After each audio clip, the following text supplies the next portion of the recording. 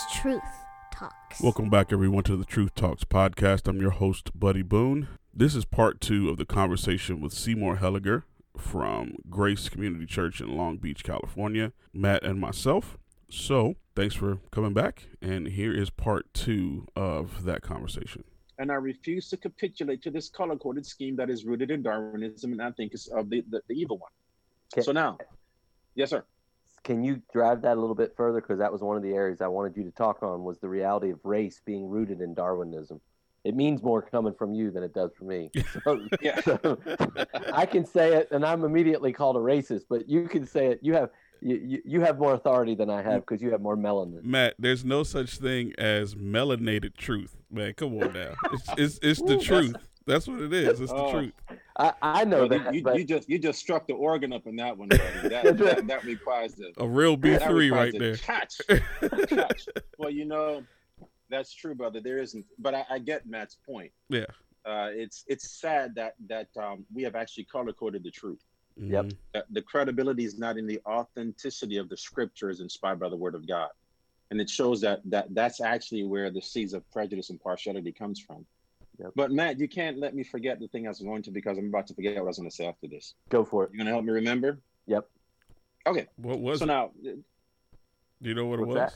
Where he was going, and then you kind of we got to remember our trail. So can you help All right. us? Can the West Virginia help us remember the trail that we were on? I think I can. All right, I think I can. I appreciate that. okay. Yeah. So when you look at the color coded scheme, it's not validated theologically or scientifically, right? You go back to Genesis chapter 1. God says in verses 26 to 28, "Let us make man." So you have man, and you have two structures of man. You have the male and you have the female. The male and the female, they're man, male, female, created in the image of God. That's humanity. That's the beginning of humanity.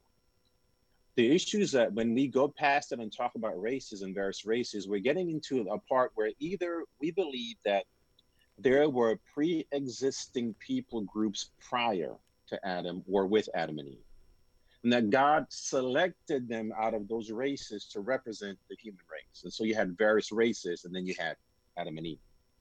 But you also do a disservice, and you enable humanity to continue to multiply races and also classes of people, not only in color, but also gender.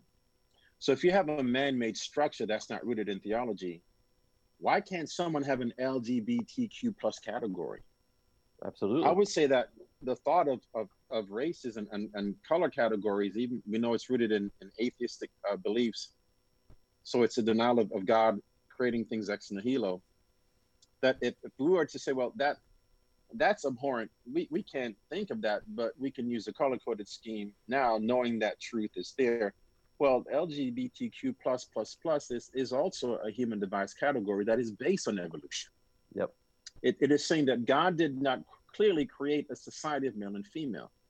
Now, they're not as separate as we would like to think they are. I know people are offended when I say that, but I try to look at things from a theological point of view. And I may have had a different position before, but as I studied Genesis a few years ago to preach it, it became clear to me that those categories are inimical to the gospel. They're also inimical to what God said in the beginning, because in Genesis 1 and 2, you have creation ordinances for commands. In other words, these are mainstays for society, for the procreation, for the preservation, for the sanctification, for the sustaining of society. That you have those chapters are there to show us what God intended from the beginning.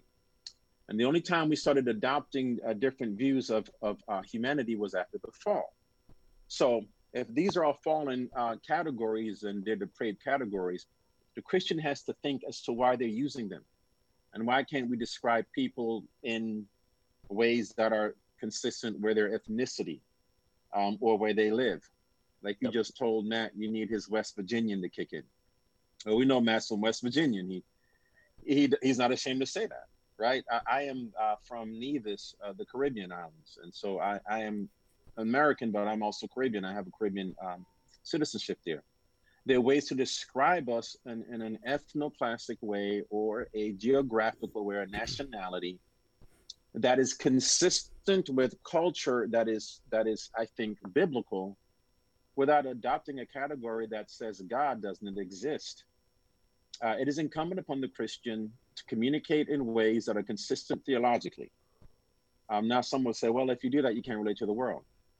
It's not the Christian's job to relate to the world. Amen. It is not our job. It's the world's job to relate to us. Yeah, it's our job to confront the world. Yes, exactly. The standard of communication is God Himself. Yeah, He is the chief communicator. He's chosen to communicate to man, and He's the one who scattered us using various languages. that's what I haven't even I've refrained as much as I can to, and yet still be clear from even using the word racism, because I don't like the word racism, because the word is built upon a Darwinistic evaluation of man. The whole word is. Now I get it, right? Society, it's hard to even talk about this without using the term, but I have been driving, like in my preaching, it's discrimination, it's partiality, it's injustice. Those are biblical terms that take the volatility of the word. It's a term of art that people use just to take to bring leverage into the conversation. But yeah, I mean, that whole idea of race is not even helpful. I mean, it's helpful because everybody uses it, but it's not helpful because when you're using it, you're already on a platform of error. Exactly. Yeah, brother, you hit it on the head. You have to think about the issue of racism to it, and Darwinism, its Darwinistic roots, but also how it fits into the Marxist agenda also. Yep, to create it tends to develop classes that do not exist biblically, and you can never address the problem theologically. So if you have a class of people, a category of people, and then you enter Marxist ideologies into it, what you're doing is you're addressing structures and classes, but never really addressing the heart.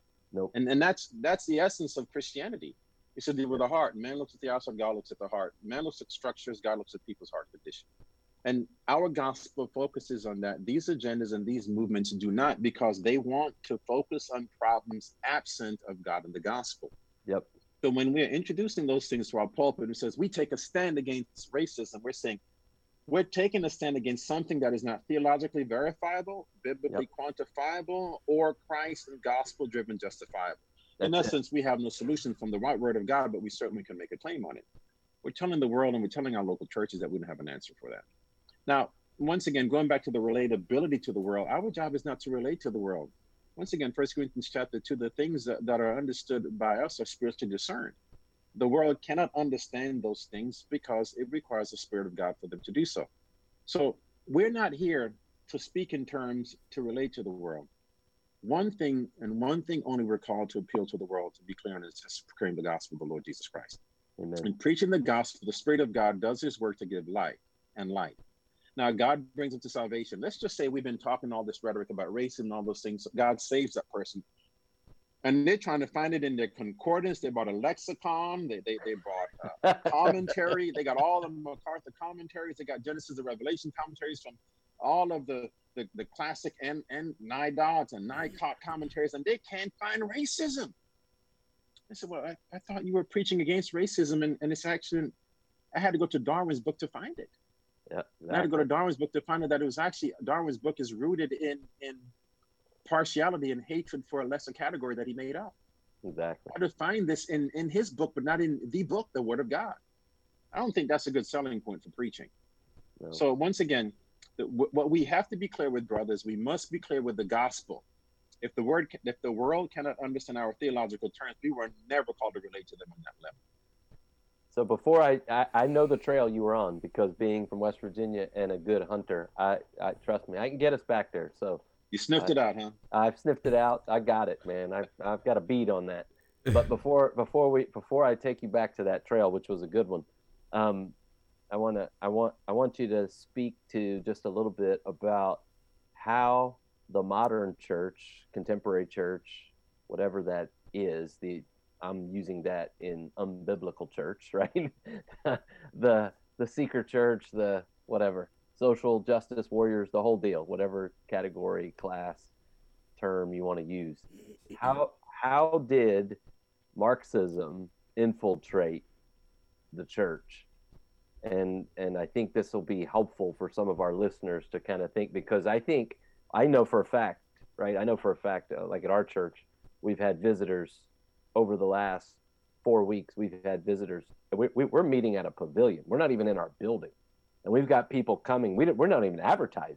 I don't even know how some of these people are finding us, but they're leaving churches. We're seeing this happen, and they're overwhelmed because they're hearing all this Marxist doctrine. They don't know that's what it is, but they're wising up enough to know that they're not guilty because they're white. They're guilty because their heart is evil, but they're not guilty because the color of their skin. And even though pastors are telling them that, but they're waking up and going, how did we get here? Like some of the people are looking, even I've had people ask me, I've been at this church for so many years, I can't believe this is happening. And I think it's not a shock to us, but I think it'd be good for some people to hear the steps and how we've ended up in this place in the modern church. We're going to have to go back a ways, right? We probably have to go back around Spurgeon's time, a bit before then.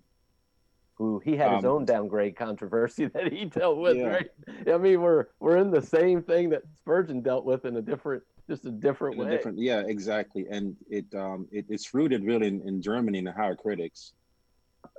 A root of that is in the Enlightenment, and all of a sudden the historicity of the scripture and its reliability is brought into question in the pulpits. So I and this is why I asked you, because I know you well enough to know that's where you were going to go, and so you've already encouraged my heart on like 12 levels already in this conversation. But yeah, that going back to the Enlightenment is huge, because the same exact thing that happened in the Enlightenment, where God's authority was pushed aside and man's authority was brought in, that I think is one of the most pivotal turning points in history, in modern history, right? If we're going to call, the Enlightenment, which would be the beginning of modernity on so many levels, by way of the scientific explosion and telescopes and all of that. And yet through the blessing of science, which empirical evidence and all of that in the Enlightenment that came, what was a disaster was they got rid of the scriptures. They essentially said, maybe God doesn't even exist. Maybe he's really not the one in charge, and man is, because now we can see to outer space. Now we can understand ourselves. And that reality, that's exactly what we're watching today. It's like it's all over again. Sorry, I didn't mean to interrupt, but no, brother, I appreciate that. As you said, it's so true. It comes in cycles, right? I think whenever we begin with humanities, we'll typically end up where we are right now. It was a de-emphasis on theology and God and the authority of God over his own creation to more of a humanities effort, so it became anthropological. Yes. So it's centered on humanity and not God. Now you can say, okay, well, churches were still centered on God, but the emphasis emphasized more on man than they did before. That's still a problem, because if the chief goal of man is to glorify God and to enjoy him forever, as the Westminster Catechism says, it's the full enjoyment of God. And our role in creation is in the providence of God, but it's not to be celebrated. But you had the celebration of knowledge. You had the idolatry of knowledge, the idolatry of progress, of the printing press, and humanity advanced. But the only way for humanity to advance and not give God glory is to discredit the scriptures, is to discredit the infallibility of the word of God, is to discredit the inspiration of the word of God. You have to first disarm that truth in order to progress as a people.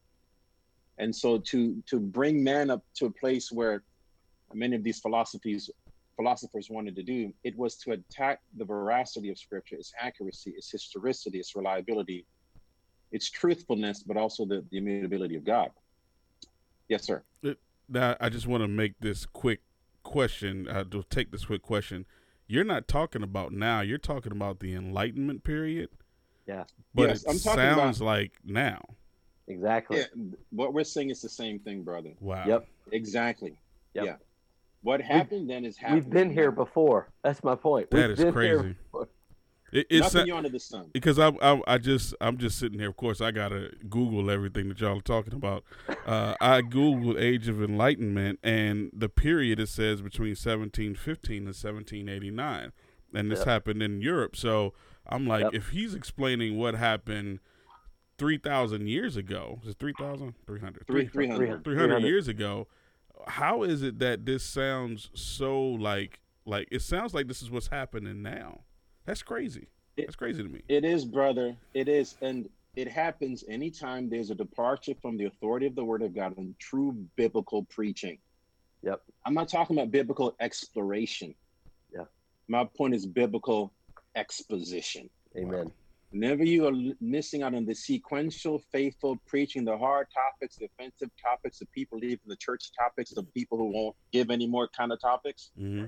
When you preach the hard truth, the Wow. hard hearts, God soften hearts hard, and he keeps other hard hearts hardened in their sin. Mm-hmm. Yeah, there's a 3-letter Whenever word. you depart from, what's that? There's a 3-letter word for that. It's called preaching on sin. Exactly. Yeah. That's really what it is. Yep. When you address humanity's core issue and you preach systematically, and then you preach confidently because you believe it is true. I think after the Enlightenment, pastors begin to allow critics and skeptics to question the word of God and question its accuracy, or is the Bible relevant enough for us today? Do we need more? Do we need to do more than just preach the gospel? Should we stand up every Sunday, something happens, someone gets shot and says someone got shot, and spend a whole hour wearing a sweat coat in honor of the person who died because they got shot? Mm.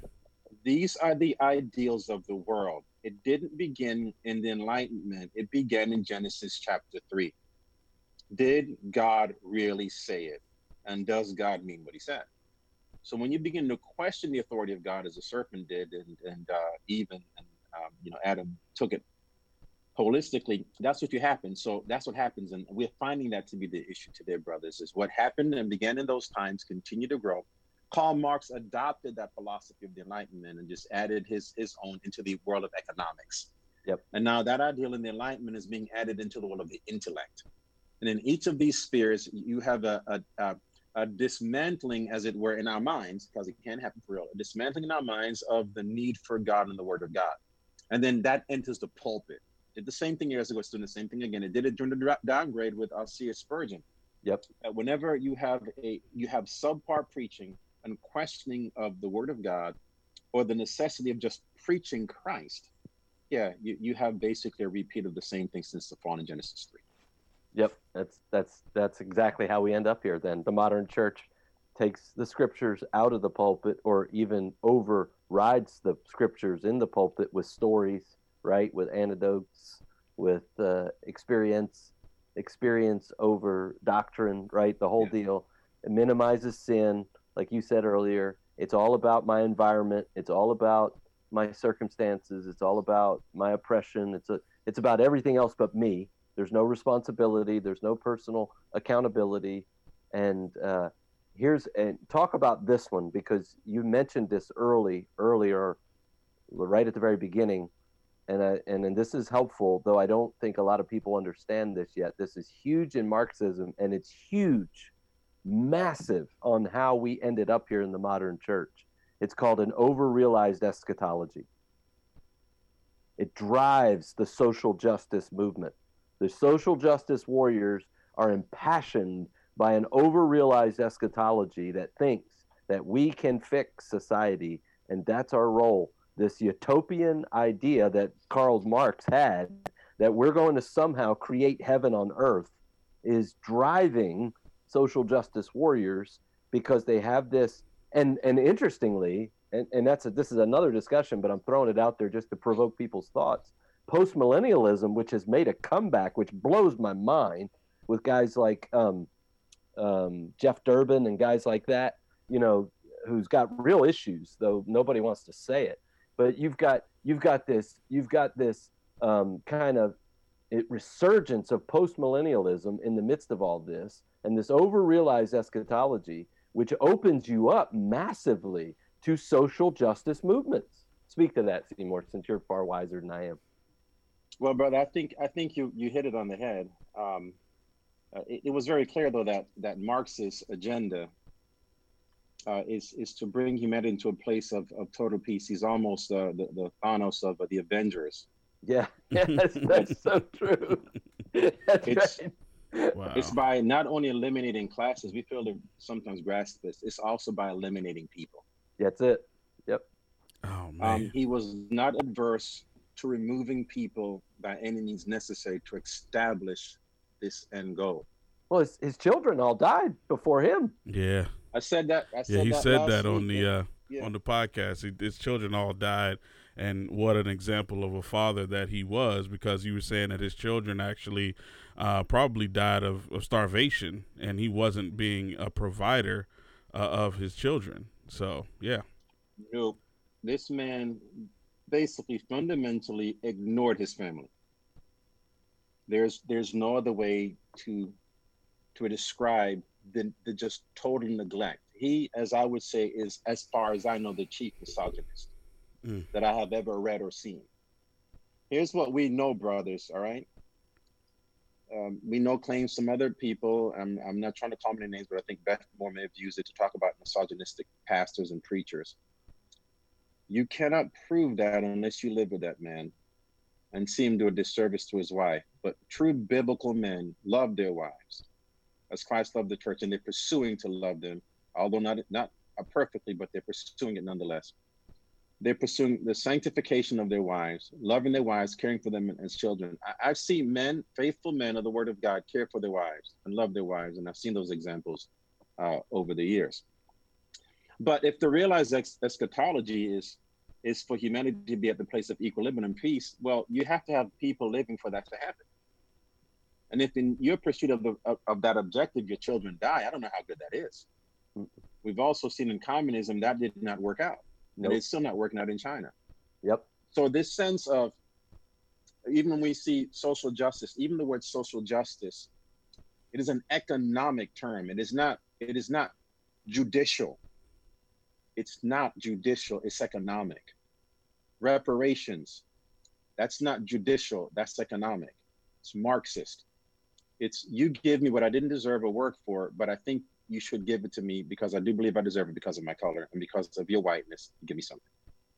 Well, the whole agenda is to create a world in the future where, yes, we all have the same, we all live together in harmony, but it's to eliminate the need for the future glory.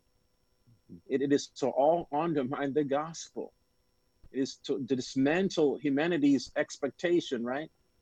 As we think about Titus chapter 2, the grace of God has appeared, bringing salvation, teaching us to deny ungodliness and worldly lust. Men should live godly and sober in this present age. And one of the seeds of Christianity is we're looking forward with eager expectation for the coming of our Savior. Karl Marx says we do not want that in our world. Yep. And so his realized eschatology is to replace that with a world of equality. And as John Lennon says, imagine there's no heaven, no hell. That's and we have all that we need. It's John Lennon's song, man. John Lennon was the classic Marxist, right? And everybody loves that song, and they have no idea what they're singing, but we're living it out. They have no idea what they're singing, and we're watching John Lennon's theology, if you will, his doctrine, his teaching. We're watching it flesh out through so many avenues. And here you go. Here's what your world that you can imagine, where there's no heaven or no hell. You're watching. Right. I heard somebody say they wanted that song, and there's a push. They wanted that song to become the new national anthem. Yeah, of course they did. And I'm like, that doesn't make any sense. Yeah. It's interesting to me as you are talking through a lot of these things. You all talking through a lot of these things. One thing that I am hearing is this is not just, we already established that critical race theory, intersectionality came from Marxism, but it sounds like the evolutionary theory and also eugenics. So the eugenics part, would be definitely, from the Jews, communism in Germany, and then the Jews, and then Planned Parenthood. Eugenics started in the United States, just so that we can clarify that. Okay. But nobody realizes that long before Hitler came on the scene. Wow. Which is scary to think about that. We were close then, and it was Marxists that were pushing for eugenics to the sterilization, right? The sterilization of human beings, the baby count and all of that, the eugenics on multiple levels, that started here in America. Really? But nobody wants to, nobody understands, nobody wants to talk about that. And Hitler was the one that actually got it to where he could actually do it, right? So he's known for it, but it never got passed. It got brought up in Congress and it got voted down. But that's how close we had gotten in our country. And it was driven by this over-realized eschatology, this Marxist ideology that was driving it. And so it's been here underlining the system for so long, and now it's exploding. And sadly, like Seymour said, above all, it's infecting the church at an exponential rate, and it's very sad. So maybe you already answered this question, but maybe I need to get some more clarification. Why is it affecting the church? And I mean, obviously we're sinful people. I get that part, but why is this, you talked about the social gospel, these Marxist ideas, why is it affecting the church? I can give you a brief answer. Whenever we open up the door, sorry, you and Matt never give brief answers. I just want to put that out there. I just want to make sure that we establish that first. You are brothers. I'll give you. You are brothers in Christ. You are brothers in. It's like a fraternity that y'all have that came from Masters University or Masters Seminary. That's funny. You never give brief answers. I just want to make sure I made that point. Okay, sorry. I will give you a brief answer, buddy, with a long explanation. That sounds more like it. Yeah. Okay. All right. I'm okay with that. Yeah, I think just on a very fundamental level, the way I see it is that whenever we allow liberal preachers or pastors to gain access to our platforms, that's Amen. usually the beginning of that process. Amen. So you look over the years, especially at the T4G, the Gospel Coalition Conference. Yep. I'm not trying to be intensely critical, but I want us to realize that their liberal approaches to some of these pastors' philosophy of social structures, hierarchy, and how to address it. And what some of them fail to realize is that what they've learned at the universities has affected them. And they did not run those lessons through the grid of scripture because they experienced some of those hardships as men of African-American ethnicity. Mm-hmm. Then you couple that with their experience and it almost validates it. So you almost have a Gnostic type of thing. Yep. I've experienced this thing in ways that you haven't, so you can't speak on it. That's Gnosticism. The ethnic Gnosticism. It's ethnic Gnosticism. You can't speak that at issue because you haven't experienced it, and plus we have to set the definition because only we know it. So when you allow preachers with liberal views to enter your pulpit and they say, well, hey, I'm a 5-pointer. You have to say you can be a 9-pointer, brother, but that point that you have there is divisive. So we can't give you the platform, but we can meet for lunch, we can meet for coffee. They enter the platform, brothers, and whenever we bring them to the table, we have susceptible saints, weaker saints, younger saints who are guilted over those things. So I think a part of the issue is that we have allowed them to have a platform with us, and of course they're in denominations like the SBC. And because they have a platform, they have access, and they have been pushing this agenda for the last few years. So this is not something overnight. So that's my quick answer, long explanation. That was actually shorter than I thought it was going to be. As the pulpit goes, so go the people. That's it, brother. That's it. If we don't, you see Paul said, Timothy, guard. Yep. It's almost as if he's begging him. Guard what has been Timothy, deposited. Please. Yep. Please guard the deposit that's been given to you. Yeah, people are going to want to put their trash in it, but please guard the deposit. There's only one gospel. There's only one Christ. There's only one core source of the doctrine. It's the Lord Jesus Christ. Timothy guarded. He says, oh, Timothy. Yep. I can just see the pleading in his voice as he's about to depart this world. And that's what's happening right now. You see, if you don't guard the doctrine, this is what happens. Yeah, look, his final words, right? His swan song. Final words tend to be the most important words. And he tells them, world's going to get worse and worse. It's going to be wicked people, but stay with the scriptures. Amen. the word, Timothy. Amen. Don't stop. And then he even tells them, people are going to say they want more. They want you to do something else. They want you to get involved in social justice, Timothy. Don't do it. Preach the word, right? They'll find That's preachers who itch their ears, but no, it is amazing because of the simplicity of ministry by way of our commission. It really is, right? Matthew 28 is very simple and clear. It's complex and it's confounding because it's beyond our ability, right? Without the divine blessing of the Spirit of God, we're done. But what God has called us to do is not save the world, right? In the sense of save the whales, change the planet, remake social structure. No, just preach the word, disciple, evangelize, shepherd. That's it. Love our Amen. wives, love our children, raise godly children, be faithful to our governing authorities. I mean, it's not rocket science. And yet the modern church has lost its way, and it's breaking my heart as I'm watching it happening in our community, and it's going to leave in the Second Great Awakening, right? Same kind of deal. We're driven by social emotionalism, right? Driven by the needs of man, like you said, putting the needs of man. And Charles Finney, right, left a burned out wake, called it the burned over districts, man, especially in so true in Oberlin, Ohio, and just left. It's still there today. We've got people in our church from that section of New York that say it's still like that today, where it's just a vacuum, where it's just completely devoid of sound doctrine, and it's still a mess from Finney.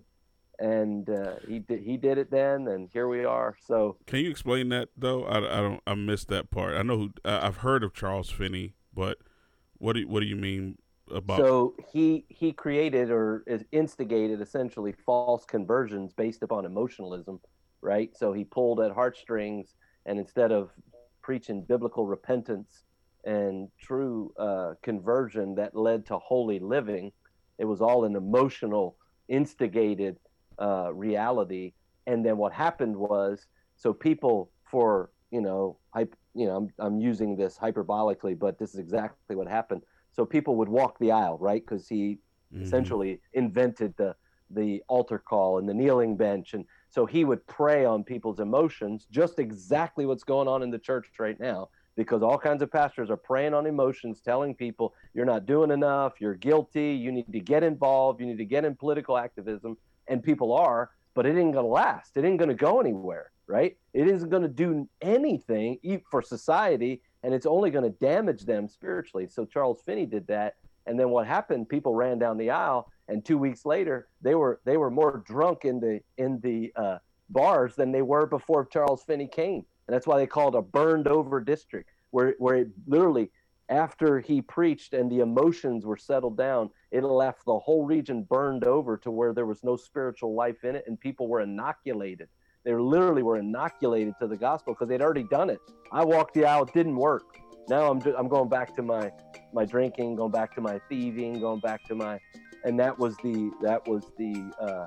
were the negative results of the Second Great Awakening and on the unbiblical side. So yeah, and that's what we're seeing now. So all of this is going to end with all of these people burned over, where it's not going to work. They're going to end up being frustrated. They're going to be more angry. They're going to be more divisive.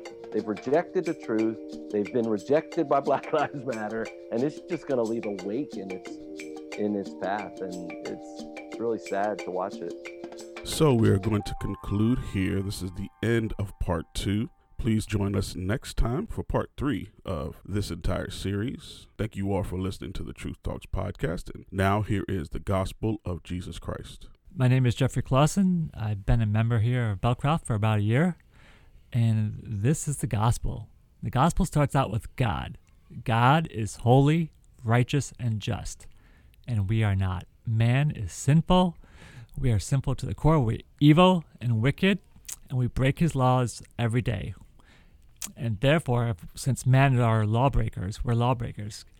And God is just, he must give justice to all lawbreakers. And he will do that. He will send all lawbreakers to hell. But the good news is that God is also loving too. And we know that because he became a human being. He entered into the universe that he created and dwelt among us.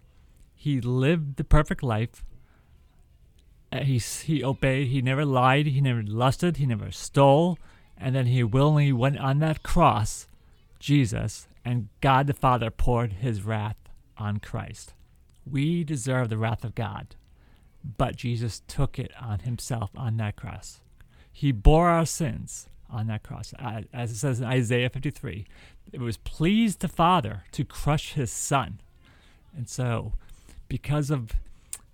that he, Jesus, endured the wrath of God that we deserve, and which now allows us to be righteous through his Son. He took the penalty, but then Christ imputes his righteousness to us, and all our sin goes on him, so that when we stand before God on Judgment Day, we're going to be seen as righteous. That is the good news. That is the amazing good news, that we can be seen as pure, righteous before a holy and righteous God, all because of what Christ did on the cross for our sin. So that's what we rejoice in. That is the gospel. And that's the thing we will continue to proclaim for the rest of our lives.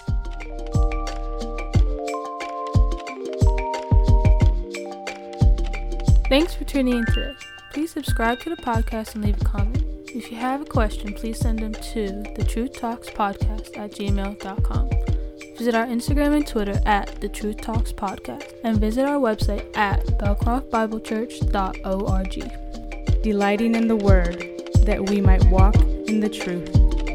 A ministry of Belcroft Bible Church.